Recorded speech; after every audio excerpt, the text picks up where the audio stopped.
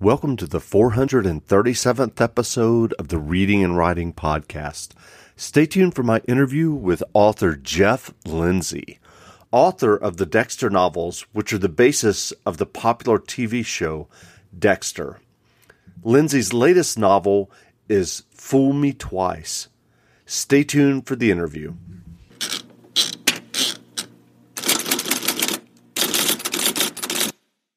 Welcome back to the Reading and Writing Podcast. My guest today is best-selling novelist Jeff Lindsay. Jeff wrote the novels that the well-known television show Dexter was based on. The first book in that series was Darkly Dreaming Dexter. In 2019, Lindsay introduced readers to Riley Wolf, a master thief that targets the wealthiest 0.1%. And now Lindsay is back with another Riley Wolf novel called Fool Me Twice. Jeff, welcome to the podcast. Thanks. I'm glad to be here. If someone hasn't heard about your new novel yet, Fool Me Twice, how would you describe the novel? Riley's thing is doing things that everyone says are impossible.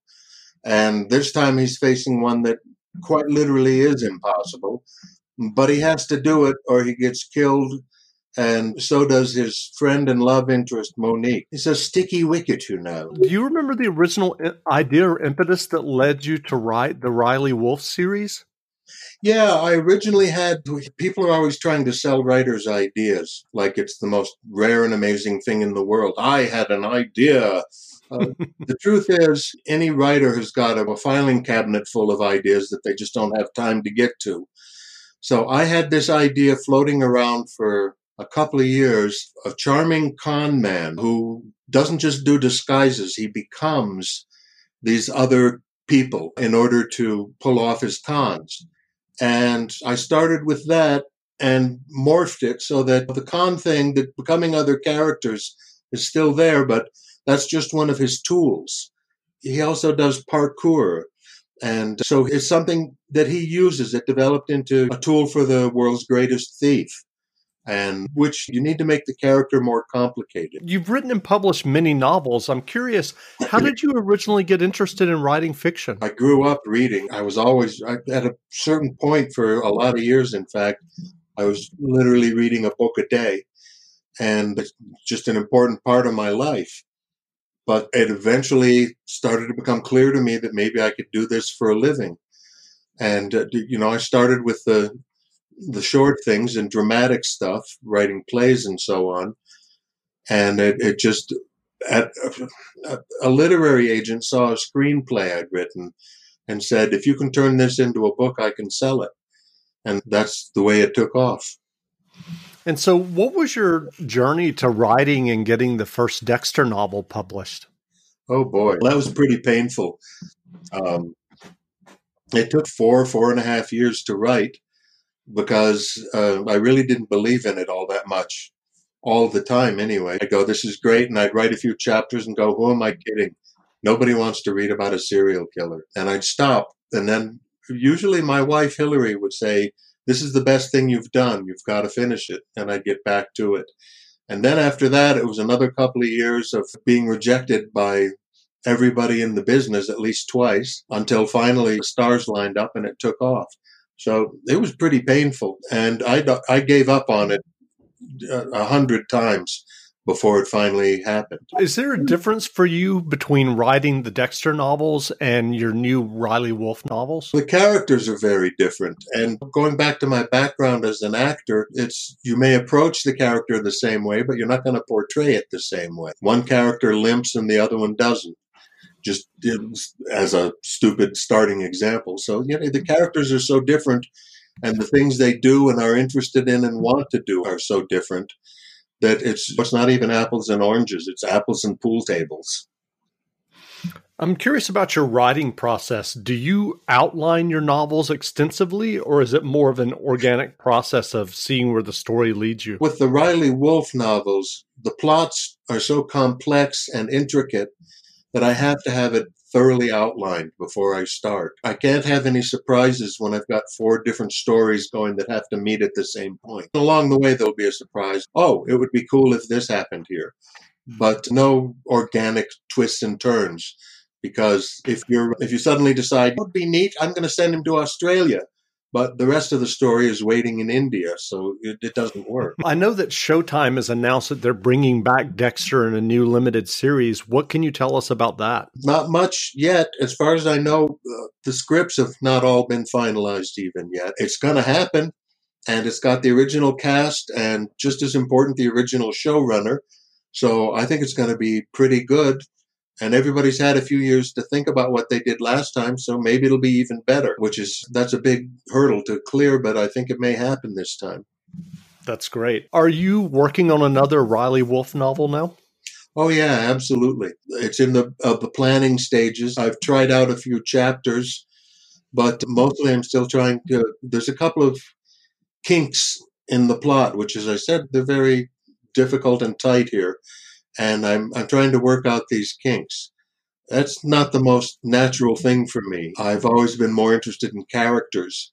And with a series like Riley Wolf, you really have to work, or I do anyway, have to work hard on the plot when it's this intricate. I'm curious, do you ever sit down to a blank page and have problems getting started writing for that day? And if so, what do you do when that happens for you? I quit. Yeah, seriously, that does happen, especially this year. I find that it's harder to concentrate now than it ever has been before. And when I started writing, I was living in the city, and there were gunshots and ambulances and all kinds of things to distract you. And if nothing else, you could walk out and go down to the boulevard and there'd be 1,000 fascinating stories to watch. And now I got none of those distractions, but it's much harder to concentrate just because the world is falling apart right now. Sure. So what writing advice would you offer for those who are writing their own stories and novels and hope to get published? It's several volumes of book there. But basically, just keep doing it. I think you have to decide what you're going for. Do I want to write literary short stories and get published in small magazines? Or do I want to make the New York Times bestseller list? Or do I want to write for a niche and just have 10,000 people love me and buy everything I do? Sick of being upsold at gyms? My guy, you're currently a base member? For $90 more, I can upgrade you to our Shred membership. For $130 more, you'll be a Swole member. And for just $300 more, you'll reach Sweat Platinum.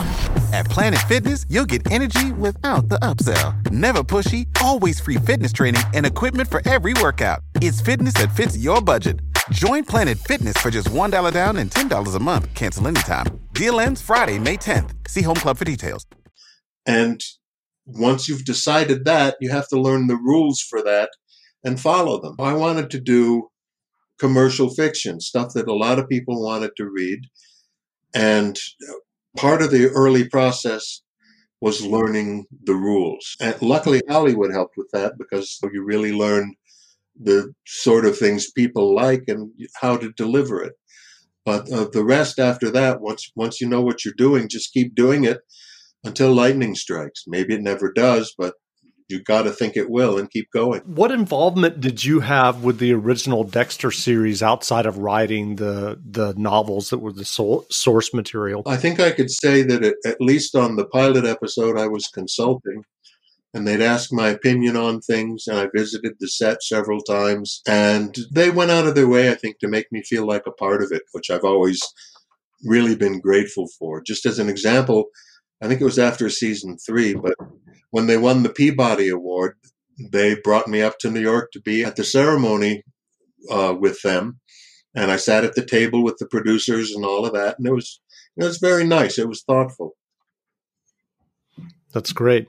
So what fiction or nonfiction books have you read recently that you enjoyed? Let's see now. I am rereading the Patrick O'Brian Naval series, the one that starts with Master and Commander and goes on through 18 incredible books. And that's obviously enjoyable because I've read it several times all the way through before. But that's all I've been doing for the past month or so. That's great. Where can people find you online if they want to learn more about you and your novels? I have a website at jefflindsaybooks.com, and you can follow me on Twitter at DexterJeff. Great. Again, we've been speaking with best-selling novelist Jeff Lindsay, author of the Dexter novels and the brand new series featuring Riley Wolf. His brand new novel, Fool Me Twice, is on sale now, so go buy a copy. And Jeff, thanks for doing this interview. It's been a pleasure, Jeff. Thank you very much for having me on. Stay tuned for a brief excerpt from the audiobook of Fool Me Twice by Jeff Lindsay, read by Braden Wright. Available from Penguin Random House Audio, wherever audiobooks are sold. Arkady Kuznetsov was tired. It had been a long day on the job, a day with extra strain beyond the usual annoyance of dealing with tourists. He didn't like tourists, but he had learned to put up with them. He had to. Thousands of them came to St. Petersburg to see the art treasures here at the Hermitage Museum. None of them spoke Russian, of course. Most of them just spoke their own language louder, as if shouting would make foreign words turn themselves into Russian. Arkady was polite to all of them, no matter how loud and stupid. It was part of his job, but a busy day left him very tired. Not often as tired as he was right now. There had, of course, been the usual tourists. It was summer, the season when they came here in great flocks from all over the world, but today there was even more to deal with than annoying foreign visitors. Today, there had been a credible threat. That's what his supervisor called it, that someone would try to steal one of the paintings Arkady and his colleagues spent their days guarding. Someone would try to steal a Van Gogh called Ladies of Arles. Arkady could not imagine why. He didn't like that painting. To him, it looked smeared. He preferred a picture to look like a picture. It should look like what it was, not all scrambled like this one. But that didn't matter. The important thing was that somebody meant to take it from the Hermitage while he was watching it. As a matter of national and professional pride, Arkady would not let that happen. So he answered the usual shouted and pantomimed questions as he stood at the door to room 413 General Staff Building, and on top of that, he had added an extra layer of vigilance. It was a skill he had acquired in his 20 years in the army, a very high percentage of it spent on guard duty. He had never been strong or smart or skillful enough for anything but regular infantry, and it had taken him 15 years to rise to the rank of corporal, but he knew how to stand watch and stay alert. And when he had retired 6 years ago, his service had been just the right ticket to land him this comfortable job, security guard at the Hermitage in St. Petersburg. But Arkady was feeling his years, and to be honest, he had put on a few pounds since leaving the army. His back hurt, and his feet were killing him. The flow of ordinary tourists had not slowed down at all. If anything, there were more of the annoying kind today than usual. Like this one now, the fat Frenchman standing in his face and lecturing. He had approached Arkady in a reasonable way. The man smelled of garlic and stale wine. His appearance was messy, too. He wore a rumpled off-white suit, which did not hide the bulge of his belly, and it accentuated the man's shaggy gray hair and disordered beard. Still, for a Frenchman, he had been polite at first, pointing to himself and loudly mouthing his name, Hervé Thierry. That was all Arkady understood. Arkady spoke no more than a dozen words of French, but he had made the mistake of answering plaisir, which he thought was the right thing to say. Mr. Thierry took this as a sign and had immediately asked a series of questions in rapid French. Arkady could not stop the flow, and Mr. Thierry became more heated when no answers came. His voice got louder, and his fat, sweaty face got sweatier and redder, and that did not increase Arkady's understanding of the man's pointed speech at all, which of course increased Mr. Thierry's frustration. He seemed to grow larger and redder all the time. He began to gesture at the paintings, and the word France came with frequency.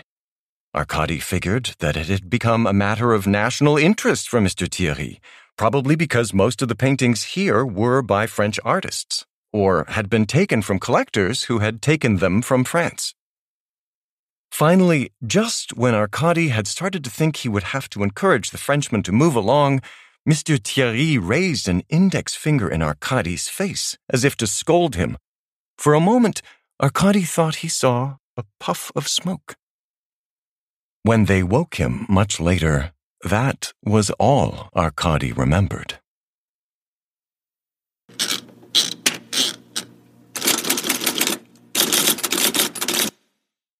America.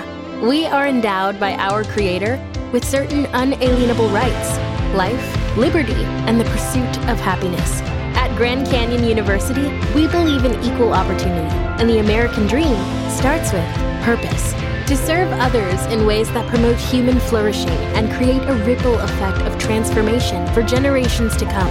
Find your purpose at Grand Canyon University. Private, Christian, affordable. Visit gcu.edu.